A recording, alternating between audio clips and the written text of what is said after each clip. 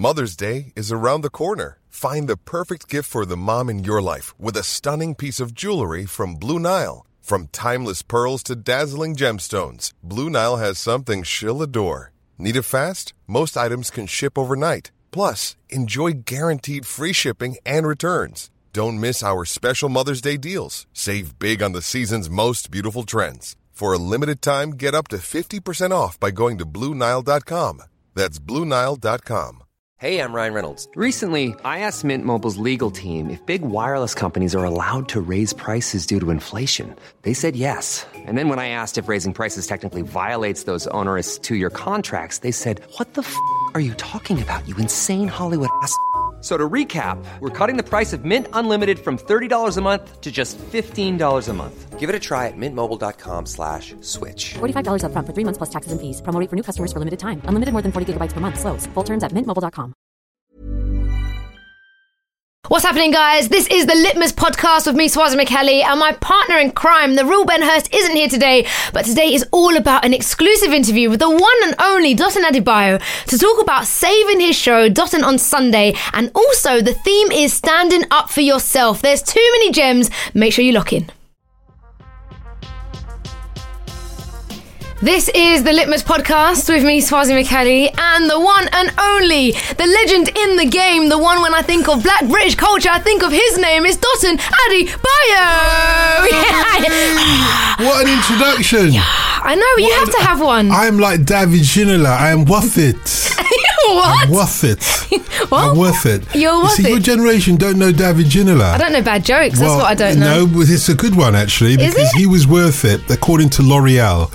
He had great hair. Because I'm worth it. Yeah, of course, exactly. He is. So I am worth it. He did it in French, so it wasn't quite worth it. Is that the French accent that you got going on there? Yeah, it was actually. Je parle français comme toi. Did you learn that at university? Yeah, I did actually. Mais tu parles un peu français aussi, oui? Oui, un peu. Oui, comme les Martiniques. Les Martiniques.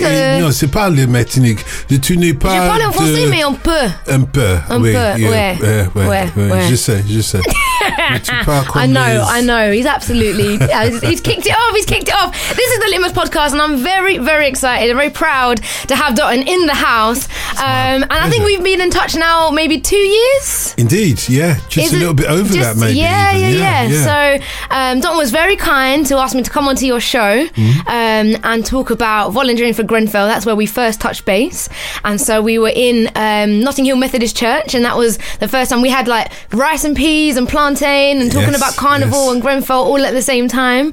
Do you know that food was because of me? They wouldn't have had that. Of course it was because of you. Of course. They were thinking of supplying us with hot dogs and chips. Really? And I said, for the guests that you had? I don't think so. I don't think that's going to run. I don't think so. Yeah. Did you see that half of the guests took half the food home with them? Well, you have to. You can't let that food go to waste. No, of course. It was nice. Actually. Yeah. It was nice. It was very sad nice. Sad occasion, obviously. Yeah, very sad occasion. Talking about Grenfell, coming up to 2 years now, and so that conversation was around Carnival, and then you've been kind enough to let me come onto your up all night conversations as well. Kind enough. Generation Gap, where I school him every third Sunday of the month. Not sure about that. Isn't that true? I'm not sure about that. I come up with the best lines, the outtakes. If I had your youth and you had my wisdom, oh, there we go. What a wonderful world it would be. Well, you've got youth, man. You've got youth. You've got Instagram. It's all right. And that is youth with an F, isn't it? Double F. Yeah, double right. F. So she got an A in English A level. She got an A in English A level. She spells youth with an F, yeah? 2 Fs, actually. 2 Fs. Well, at least 1 F. 1 F was bad enough. So we've got Dotun in the house. He's a legend in the game. And so I have to bring you on because I want to be talking to you about standing up for yourself. That is the main theme of today. And so, Dotun, you are a presenter over at the BBC. You are on Dotun on Sunday over at the BBC Radio London. He's been up all night for several nights. How long have you been doing that show? Gosh, I've been doing that show for 18 years now. And 18 I'm feeling years? it. Yeah, 18 years. Up all night? Yeah. Oh my gosh. So you were in, I was going to say short trousers, but yeah. probably, I might have been in a baby grow during the time. That's what I was thinking of. I would have been keeping my parents up all night, but not for your reasons that you're on radio, not at all. You're the founder of the publishing company Express. He's spoken to Idris Elba. Of course. Spoken to Idris Elba paid me a lot of money, by the way. I'm very grateful to you, Idris. What does he smell like? Because I remember you telling me a story. Well, this is what the ladies said. Right. I don't go around smelling men, but the ladies in the house said he smelt fragrant. I think is the word they used. Okay. Very Are you jealous? fragrant. I always smell fragrance, Swaz. Why would I be jealous? I don't know if you smell like Idris Elba, though. Yeah, well, I mean, that is like the pinnacle of maybe just fragrance. That is like saying to one fish, you don't quite smell like the other fish. No, but if you smell like Idris Elba, I think But if you smell fishy, that's good enough, isn't it? It might be. Yeah. And you are my favourite radio presenter. I think you've taught me the most if I think about my radio journey. No. And, I haven't been in radio long, and take this as a compliment, honestly as a compliment. I do find it quite amazing to be on radio at the same time as you. Not time relatively like real time, but to say that I've been on radio in the same year or years that you have been, you're a legend, you know. So to share years with you, like broadcasting, is actually quite a thing. And I know lots of my friends will always be tuning in. And so coming out to standing up for yourself, I think it came as quite a shock when that tweet from the BBC came out. And you know what, for the context of the show, let me read it. So BBC Radio London tweeted this. There have been reports BBC Radio London Sunday evening show looking at issues in London's black community is ending. That is incorrect. Don Adebayo is stepping down as a presenter, but the programme is continuing. And then Don's response came out and said this. Just to clarify, this statement is incorrect. At no time have I stepped down from my role presenting the BBC's only black political debate programme. It was axed. So of course, on top of support and on top of outrage, people flocked to the conversation. There were many reports, you know, the Voice newspaper to online platforms everywhere, because you are so loved when we talk about radio, and especially when we talk about the black British culture. And so a petition just boomed and loads of people signed. You got thousands of signatures, and then of course the BBC had to reverse the decision, and here you are, still loud and very, very clear on BBC Radio London. And so we just want to say, everyone who's listening, just my friends and people who listen to your show, thank you for the many years of broadcasting, of many conversations, of all of the narratives that you have had and also changed along the way. And you'll be pleased to know this. You know how I found out? I didn't even find out that tweet on Twitter. It was my mum, who's not even on Twitter. She dropped it into the family chat, and she was like, Swaz, is this your Dotton? And I was like, listen, there's only one Dotton when it comes to radio. So yeah, I just want to say thank you. I love you dearly, and I love you too, you know that. And I'm humbled actually, because I wasn't expecting the response from both the community, and we've got to say politicians as well, because yes. David Lammy started he wrote a letter which he got 30 other MPs to sign, which he then sent to the Director General of the BBC, Lord Tony Hall. I think a combination of that grassroots support and the leadership, if you like, if you want to call it that way, together reversed, although the BBC would say it's been a misunderstanding, but got them to think again about their decision to not have me continue presenting the programme that I presented for 20 years. Yeah. And I'm saying that as politely and diplomatically as I can. Yeah. But why would you not expect the support? I mean, I did an exhibition last year to celebrate Black History Month, and me and about 20 young people, we just bombarded you on your show. And I just thought, well, if there's one place I need to go, not just for the listenership, but just for the support and the coverage and the good conversation, then of course I'm going to your show on a Sunday evening. And you doing that show for 20 years, why would you? Is that humility, or I don't know? Because of course people are going to come out and feel what you feel stolen from. You feel like you can't take our Dotton away. What do you mean? That's years worth of just listening to your voice. So were you honestly surprised when people came out? Of course, yeah, because when you're on radio, there is a disconnect between you and your listeners. You don't get an immediate sense. Okay, you get people calling up, you get people texting or emailing. Every now and then you get people recognizing your voice when you're sitting with your family having a Sunday dinner at a restaurant, or more likely a couple of sandwiches in a hamburger restaurant. But anyway, that's one side. No, you do get that, but you don't get a real sense. It's not like when you're on TV that people recognize you everywhere and that you're because they recognize your face, you become more part of the family. When it's your voice, it's a different kind of connection, I think. And obviously the content of your program, you mentioned when you stormed my studios with about 20 other creatives. Actually, you looked at it like you were storming our studio, whereas I look at it as, what a great story. Let's bring all these people in, you know? Yeah. And what we're about on radio is trying to make great creative content that keeps people listening. You don't need my face in there. You need my voice to pull it all together, but you don't need my face there. It's somewhat distracting. Not because I'm not a handsome dude, but because, face gives you another level of engagement and it slightly distracts from the content, you know. So you don't always know. I mean, my missus, every now and then, she'll say to me, yeah, you think I'm not listening, don't you? Because, you know, you're talking like that about me on air. I'm like, oh my goodness, she listens.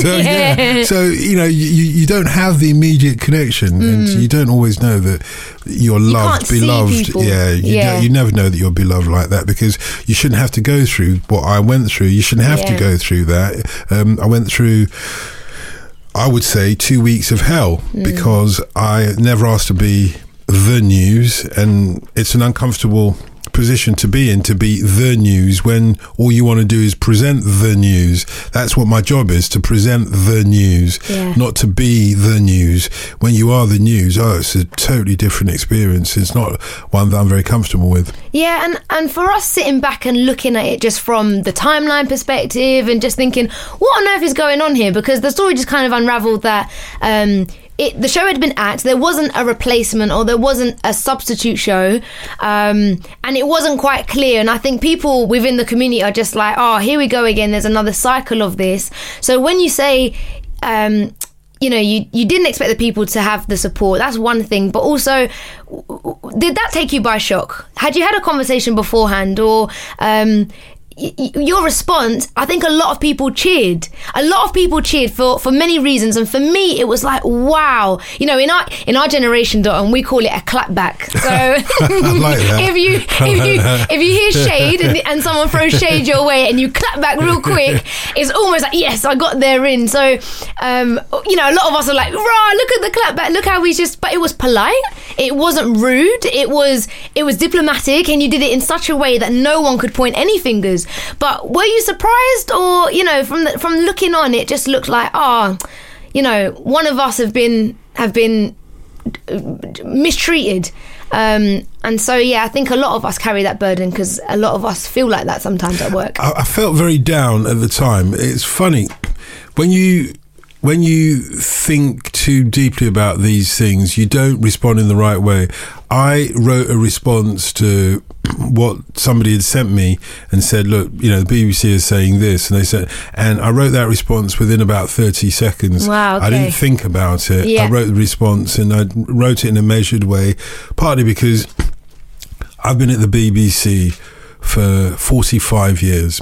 Not all the way through that time. I started at the BBC when I was 12 years old because I loved radio and I wanted to be on radio, and I got the opportunity to come in and help out at weekends and my holidays. That's what I did.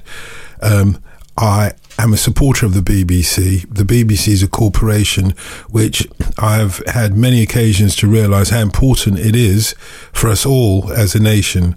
So on the one hand, you don't want to criticise the BBC, and the unfortunate thing is when you're a huge corporation like that, any criticism is quite sensitive, because people can use that to dismiss or to diss the whole corporation. Remember, there are thousands of other people who are dependent for their jobs and their livelihoods on the BBC, not to talk of the millions of people who are so dependent on the quality of broadcasting of the BBC. The other night I was on air, it was a politics phone-in, and somebody called up and he said, yeah, you BBC lot, you're all anti-Trump. And I'm like, okay, show me the evidence of that. You're never balanced, blah, blah. And I said, yes, show me the evidence of that. He said, I don't need to show you the evidence. You can, and I'm saying, just look, if you're criticising, show me the evidence. I'm allowing you to come on the programme now. It's not allowing, you call up the phone line, but I could always say, look, let's move on the conversation, because you're actually not talking about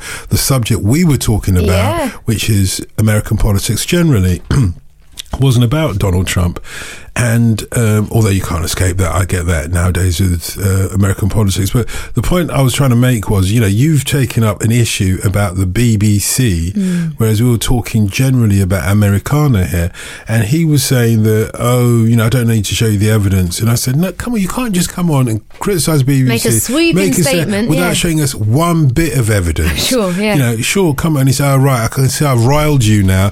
I'm like, what is this? It's not about me. Yeah. Just go on, look, if you show some evidence, we'll argue it. Then all he could come up with were, what about Michelle Obama when she wrote her book? You covered that. And I'm like, well, it was the biggest selling book in the entire world when it was released, becoming Michelle Obama. Not only that, how many times as a former First Lady of the United States published a book? It's a big story. That's why we covered it. I mean, her husband wasn't even in power then, so it wasn't regardless of the politics. Yeah, exactly. So the point I'm trying to make is there are enough people out there to diss the BBC. I don't want to be part of that. No, not at all. Not in a million years will I ever diss the BBC. So the I didn't think that deeply about it, but my response shows my reluctance to diss the BBC as much as it shows my insistence to clarify the position and to vindicate myself, if you like. Yeah, and I think you make a really good point there. When stories like that come about and it involves a corporation, you can't fight a title name, because behind that name there are loads of people who think loads of different things, and it isn't one person that you're usually battling. So of course you can't diss an entire corporation. You're usually talking about one or two people. But when you see the petition come out and the signatures and the politicians get involved, to me it sparked feelings of like when I read Martin Luther King and when I read, what was going on during the 60s and that wave of activism, to be honest with you, I do think this will go down in my memory as history. This is like when the people are upset United about something. Well. Yeah, I get really excited about that, because I've always believed there's strength in people, and I've always believed that when people come together, amazing things can happen. So imagine if that didn't go ahead. Not to say that you wouldn't get your show back, but when I see injustice, and however people want to hear that word and take it loosely or lightly, but that to me was an injustice. There was no reason for what was going on. People were upset about, and they came together, and the victory of that is celebrated, where we get to have our Dot and Adebayo on a Sunday forever and ever and ever. So I don't know, does that spark the same feeling for you? Does that look like activism to you? Because you're in the heart of it, but me looking at it, I'm like, yeah, I signed something and I feel like part of that victory story. So I don't know, did it spark feelings of activism for you? Well, I didn't see it as a victory. I don't see it as a victory. And I think that is slightly the wrong way to look at it. And in fact, I can show you how I've lost out as a result of that, but I'm saying that's neither here nor there, because it's not about me. Yeah. But if you take it further and you think it's about all the black programs that the BBC puts out in every jurisdiction where there is a large black community, whether that be in Luton or it's in Manchester or Birmingham or Nottingham or Sheffield or Liverpool, there are equivalent black programs. Yeah.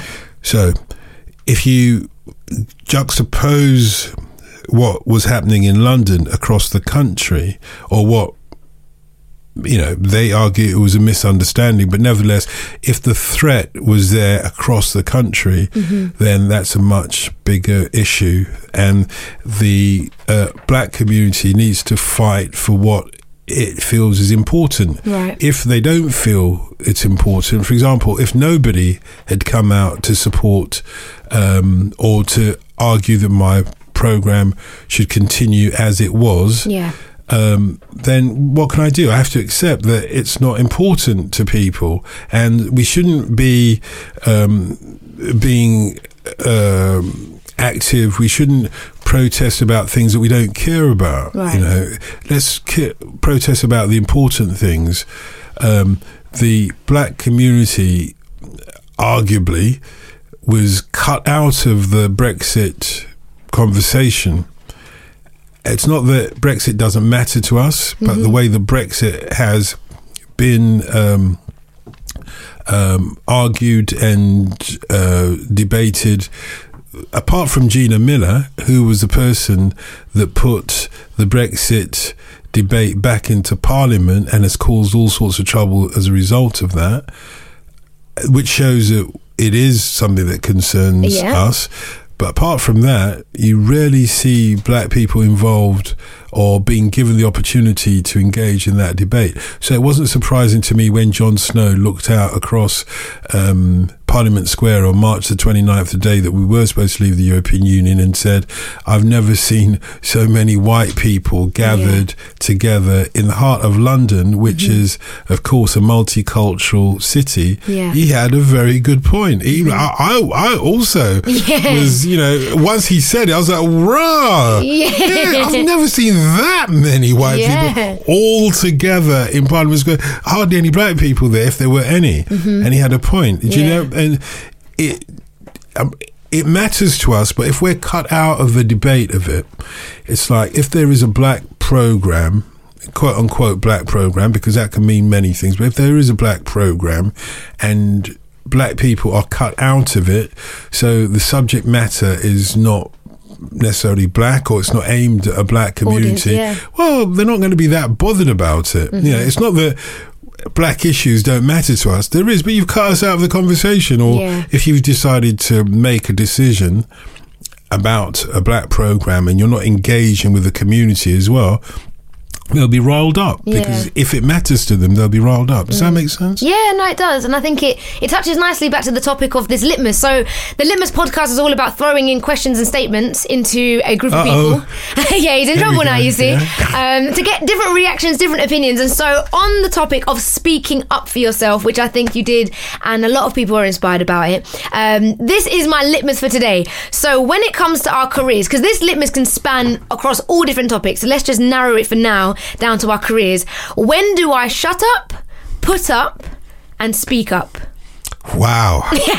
Wow. See, I got good questions. That's a good one. That's a good one. So when it comes to our careers, when do we shut up, put up, and speak up? And the way I've because I don't want people to assume that getting to the point of speaking up is anyhow easy. We know that isn't true. We know that speaking up comes with a cost and with a price that sometimes we can't afford.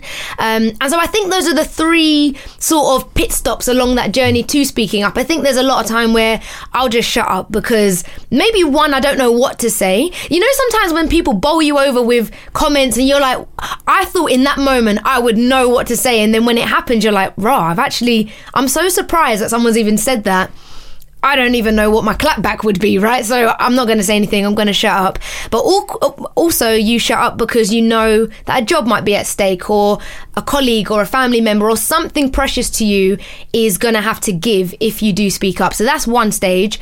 The put up with it, I think the put up is double. I think, sometimes you put up with things, one, for comfortability. You enter a new job and the way things are the way things are. And you kind of have to be a bit accepting of it because you're the newbie and you can't be going around changing things up. So you put up with things. But interestingly, when I was thinking about it and thinking about the bus boycott and during civil rights, people put up with walking to work because they didn't want to ride the buses. And that was a hard slog. So they were putting up with things that ultimately would lead to the positive change they wanted to see. But don't get it twisted. It was still difficult during that time. And then speaking up, of course, you speak up. And then in your case, I suppose, people speak up and people come together to say the same thing. So, I want to know, especially as a young person at the beginning of my career, how do I distinguish those three? And should I never shut up? Should I always put up? Should I never speak up? Should I always speak up? What do you think about that? Well, you've got a great question there. If it wasn't three questions, let's assume it's one question. Great question. I've got a fantastic reply. Yeah. So when I was first informed that my services were no longer required for the Sunday programme as it was, I'm saying, look, the BBC says it was a misunderstanding, so I'll accept that. But anyway, my resumption after a conversation was that my services would be terminated with regards to that. I got home and I told my wife, and my wife said, Dawson, know your worth. Know your worth. And it resonated. When you know the value of what you have to offer, can you imagine me being somewhat demoralized and somebody says, you're worth more than that? It's their loss, not yours. So you start off, wherever you start off in your career, know your worth. And your worth can go up and it can go down. I get that. But know your worth. When you know your worth, you're literally not worth less. Yeah? Yeah. So you shut up when your worth is not up to the worth of what either you're being asked to do. For example, you're learning. Yeah. So you know that I am worth, you're always worth something. But when you're learning, like you're learning to drive a car, well, I'm sorry, you may think you know how to drive your car, but you haven't passed your license. Yeah. You haven't passed your test. So listen to the person who's trying to show you a way to pass your test. So you got to shut up. You got to shut up. It doesn't mean you need to put up, because you should never put up with something that you're not happy with. But like you said, the analogy of the civil rights movement, you will put up with something to get to your goals, but you don't put up with whatever. You don't put up with getting your head beaten with billy clubs, as they call it in the United States during the civil rights movement, or being attacked by Alsatian dogs, for example. You don't put up with that. You put up with walking to work because you don't want to embolden and enrich the people who are saying that you are worth less on this bus. So you put up with it to stop them, to impoverish them. And what happened in Birmingham, Alabama, was that the bus boycott that started by Rosa Parks. What happened there was that the bus company found that they could not survive without the black people's money. Economy.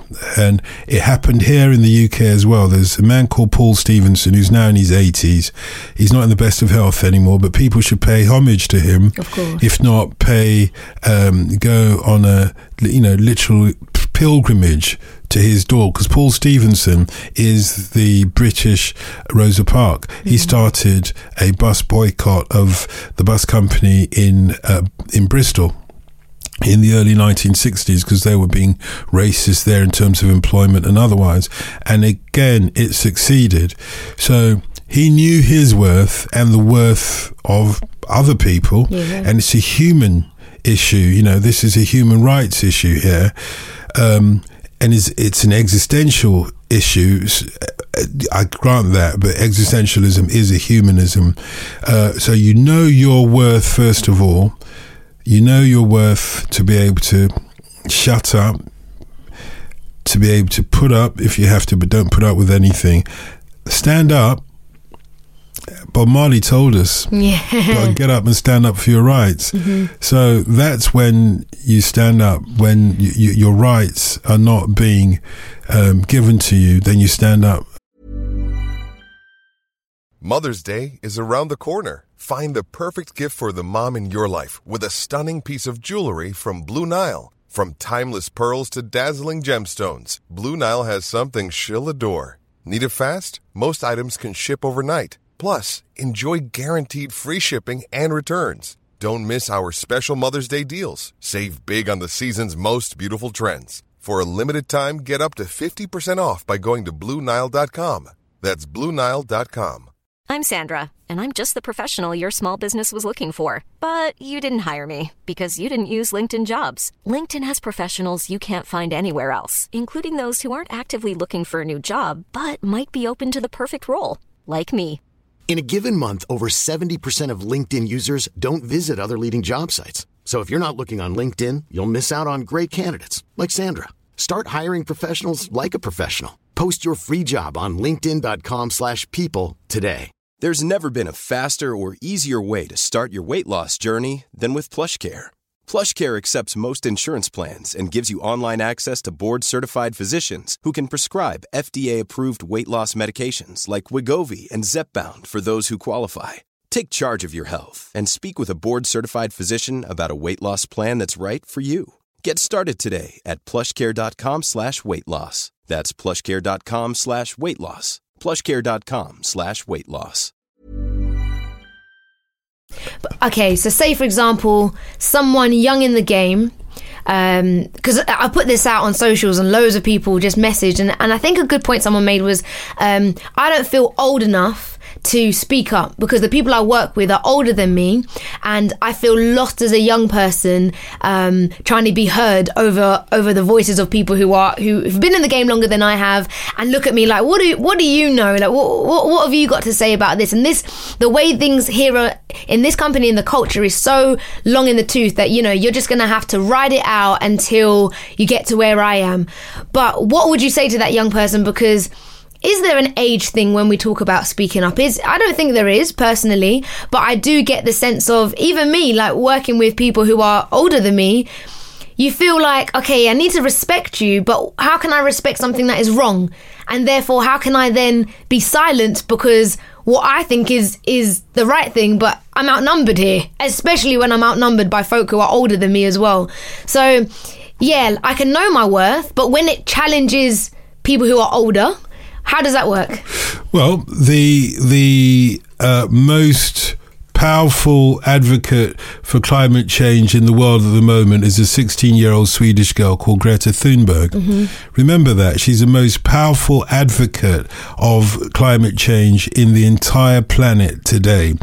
So I dare anybody say to her she's not old enough, she doesn't know what she's talking about. Oh no, she's read up, she knows, she's clued in as to what needs to be done in this planet. Some of it is actually so basic that you wonder how foolish older people, much wiser people might be. It doesn't make sense. Having said that, I wish my daughters would ever listen to an older, wiser voice in the house, you know, the one that was partly responsible for bringing them into life, etc. But isn't it funny that we wouldn't take that from our parents nowadays, but we take it in the workplace? Any workplace that doesn't listen to the vibrant voice of youth is shooting itself in the foot. The reason you're there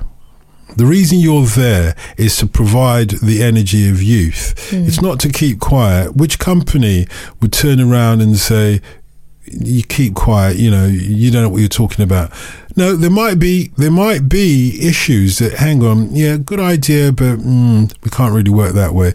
But it shouldn't stop you from talking. If you're not talking, or if you're being told to keep quiet or not being encouraged to speak up to help the company, then the company doesn't value you. They don't know your worth. Yeah. And either you've got to say to them, you're crazy, I'm trying to help you out here. I'm trying to show every company you work for, the bottom line is make us some money. If you go to the company and say, look, you're making 100 million quid a year now, but I can increase that to 120 million quid, which company is going to tell you to shut up? You know your place. This ain't the Victorian days, you know, it doesn't work like that anymore. And in fact, there's more. You always laugh that I don't know how to switch off my mobile phone. And, no, I don't. You said that. You said it just before we started this podcast. Because it took an hour to close his phone. Well, it doesn't matter. But the point is, I know why you're here now. I know your worth. You know?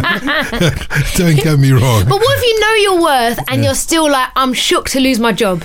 Because some people are in that situation, and some people are thinking, okay, if I say anything, then I could just get cut because there's a queue of people waiting to jump into my spot.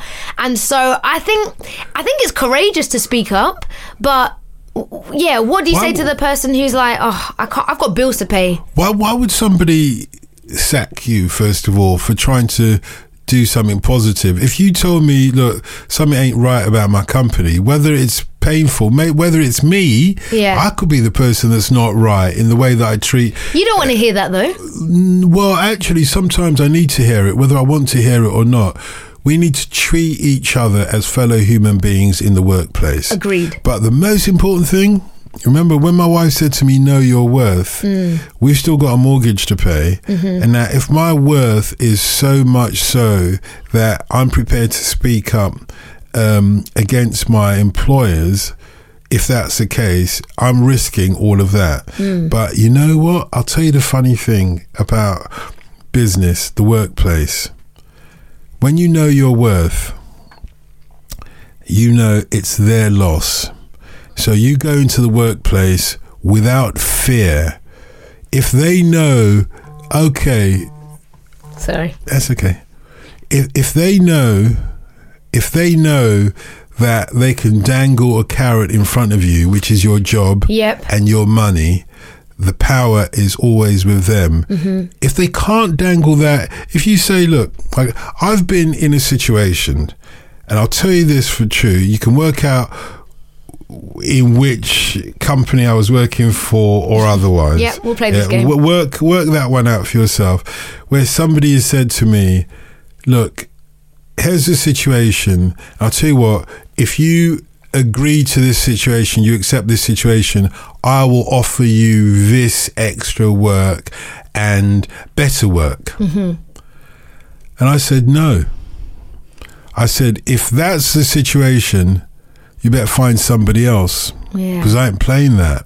So I lost out, but then that person now knows, oh, you can't get him like that. You can't dangle money in front of him, because it's not that he doesn't need money, but he's not motivated by it. Right. Yeah. If you see what I mean, once you take out the power, all business, all social engagement is a power play. You know, whether you're going to the clinic to get a checkup or not, somebody has the power in that relationship, and they can use it for better or worse. But once you're able to take out their value from them, their power, and then what harm can they do you? Yeah, it's really funny you say that. You know, I got asked to do host an event, and the top line of this event was diversity and inclusion. So I said, yeah, of course, would love to do it. Great cause, great conversation. Yeah, no problem. I said, oh, what's the hosting fee? And this is another thing, right? People often will ask you to do a job. They'll send you the email in all confidence and not put what the fee is. So either you think I'm going to do it for free, or diversity and inclusion can't be that top of the agenda if there's no money behind it. So I said, you know, what's the fee for it? Politely. And they said, oh, there's no fee.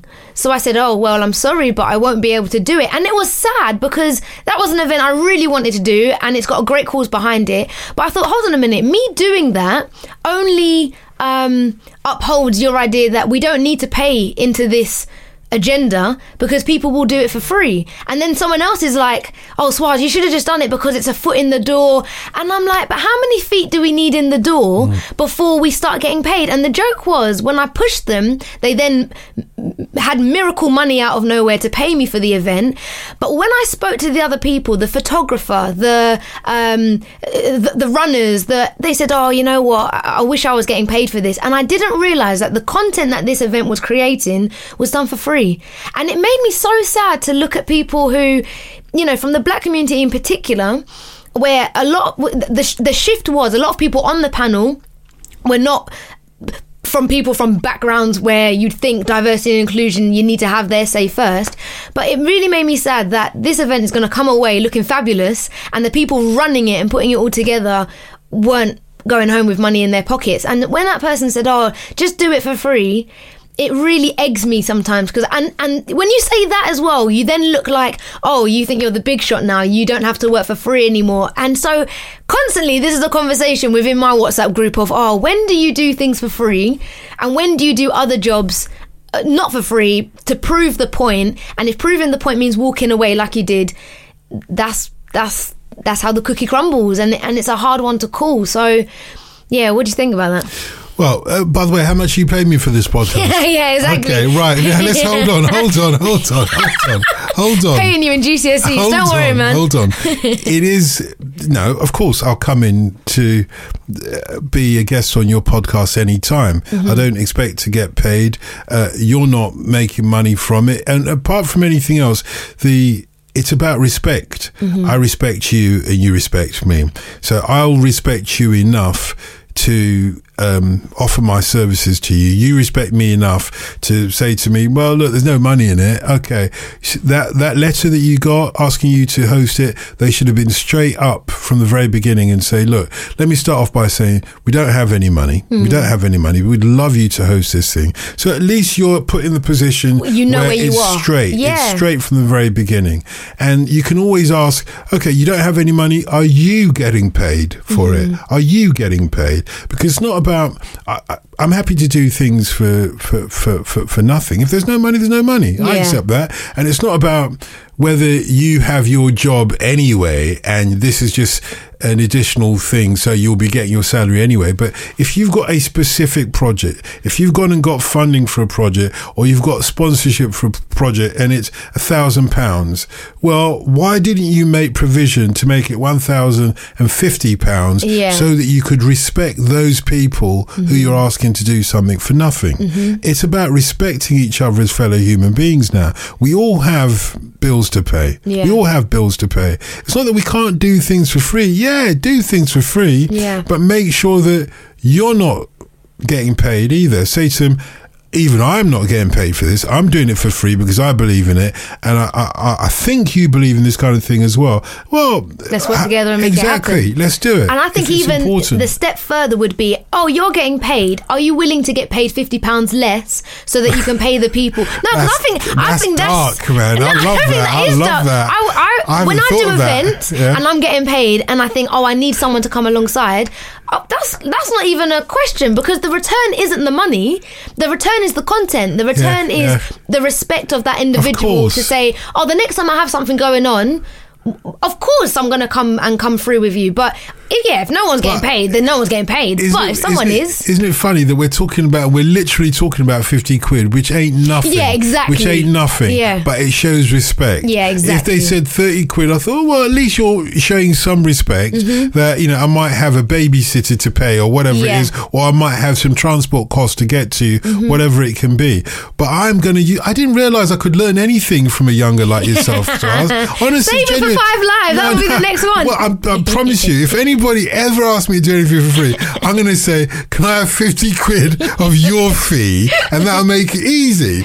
I'm not saying it'll make it easy, but I'm saying usually didn't know anything. The big guns are getting big money. And, what's 50 quid to a big gun? How can it be that I've learned something from a younger like yourself? 2 things you've learnt now. What else have I learned? What? You just learnt that the question was a good question that I threw at you. No, I didn't learn that. I was just acknowledging it was a half-decent question. Half-decent. But the only thing I've learned from you, forgive me, is that if somebody asks me to do something for nothing, I'll ask them for 50 quid of their fee. Well, you've got to speak up. You've got to speak up for that. What was the point of asking me to come in here when you're going to school me? No, I'm not schooling you. No, you are actually. That is the litmus. Only a tiny little bit. Just a little bit. You're going to take that home. Bit. Yeah, of course I'm taking it. I take it with me everywhere I go. Are you kidding?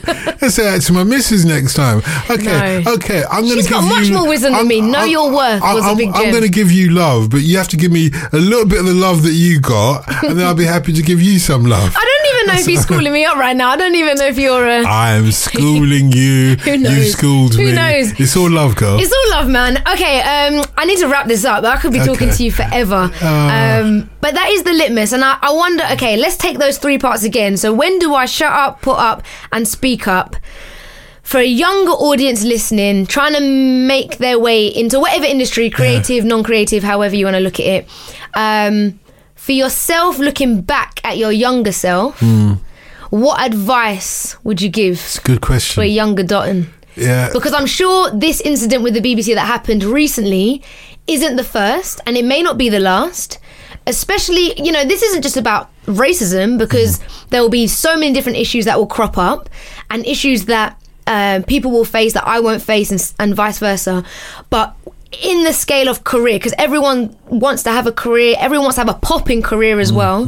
So what advice would you give to your younger self to wrap up this episode when it comes to knowing when to shut up, put up, and speak up? I'll be real. And this is not, you're absolutely right to say it's not just about racism. It's also very much about sexism. I wish I could give this advice to my younger daughters. I wish they would listen to this advice from me. I'll definitely give them to.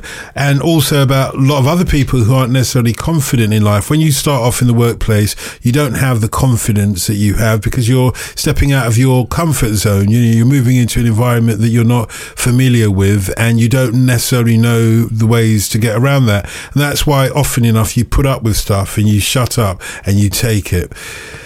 My advice to my younger self would have been, you should save up every single penny that you can in your life, and even more than that, and work 2 or 3 jobs so that your main gig, you don't have to depend on it. So when you save up every single penny and you got your own little crib somewhere, it takes out 90% of why you have to work to maintain a roof over your head. Takes that out.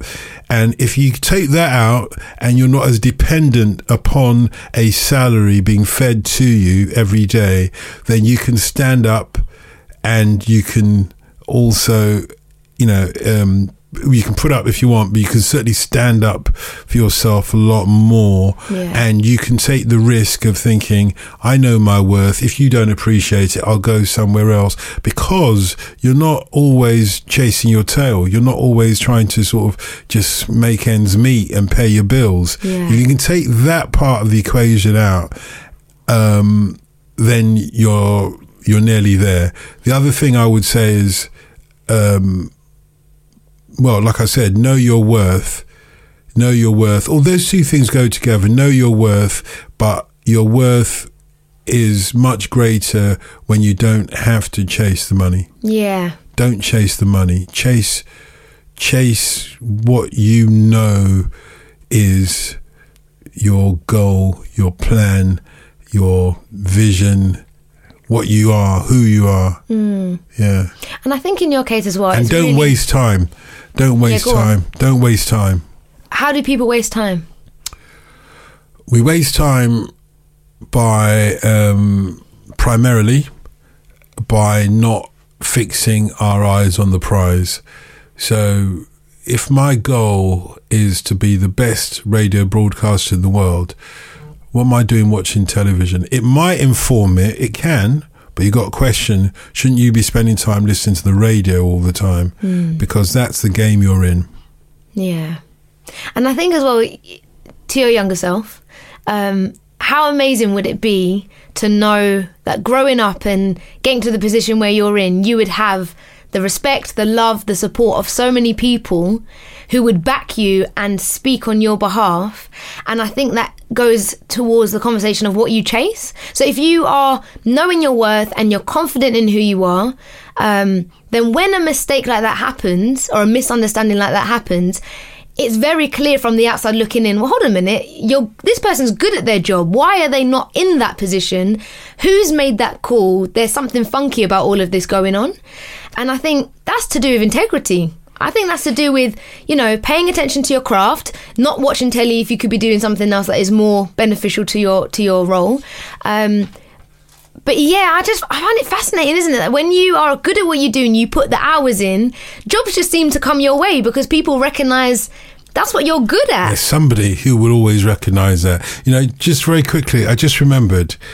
Okay, I told you earlier that I started at the BBC at the age of 12. I took the 171 bus from Tottenham to Bush House, which is in the Aldwych. That was where the World Service was in those days. I had a contact from my father who used to do freelance work for them, and I went there and I said, look, I'd really like to be involved in that. So to that younger self who was trying to be a broadcaster, very young, fair enough, but at a time when England didn't necessarily, or Britain didn't necessarily want me or a black person to speak for it, I would say, and not just in racial terms, in terms of gender politics, in terms of sexual politics, in terms of disability politics, I would say to my younger self, the world ain't always going to be like this. Yeah, it ain't always going to be like this. Get yourself prepared for when it changes. Yeah. Get yourself ready. Yeah. Oh. Well, I don't know if that makes me happy or sad. No, it's a positive. I hope we're going to end this podcast on a positive note. Yeah, no, we are. Don't drag me down to, wherever you want to go down. No, I think that's so true. That, the way that the world is set up now, or radio that's set up now, or TV, or whatever industry I'm going to go into, it's true. It won't be the same.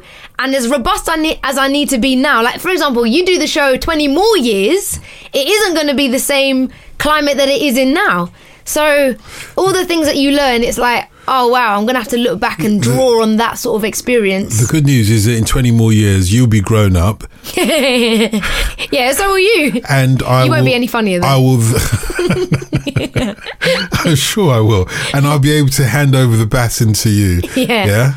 Yeah. Okay, promise me that you'll be in the game for 20 more years. Well, you promised me that you'll be prepared to take my low salary. And £50 out of it. Yeah, exactly. Mr. Dotun Adebayo, this has been a fascinating conversation. Thank you for your honesty. Thank you for your wisdom, although it's really your wife's wisdom. But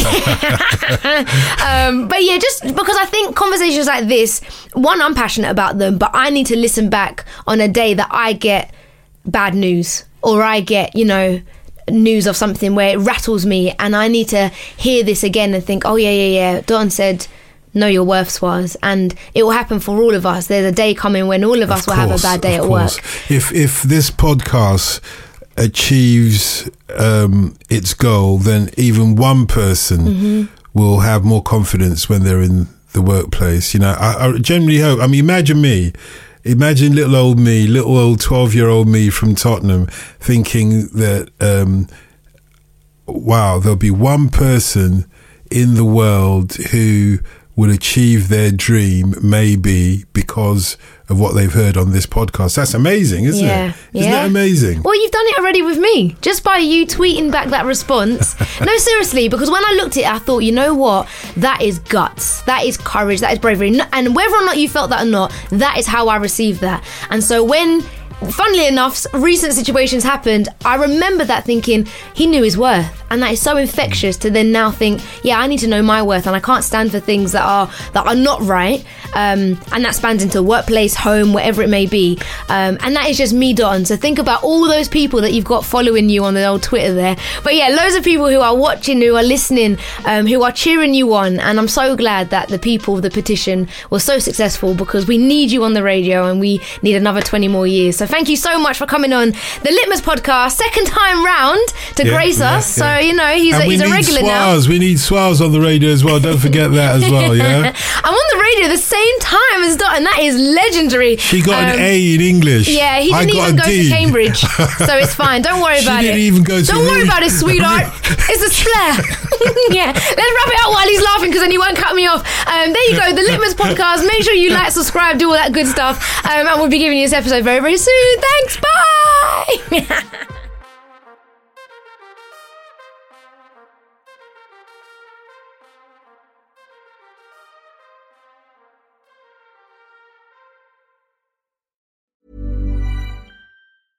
Hey, it's Paige DeSorbo from Giggly Squad. High quality fashion without the price tag. Say hello to Quince.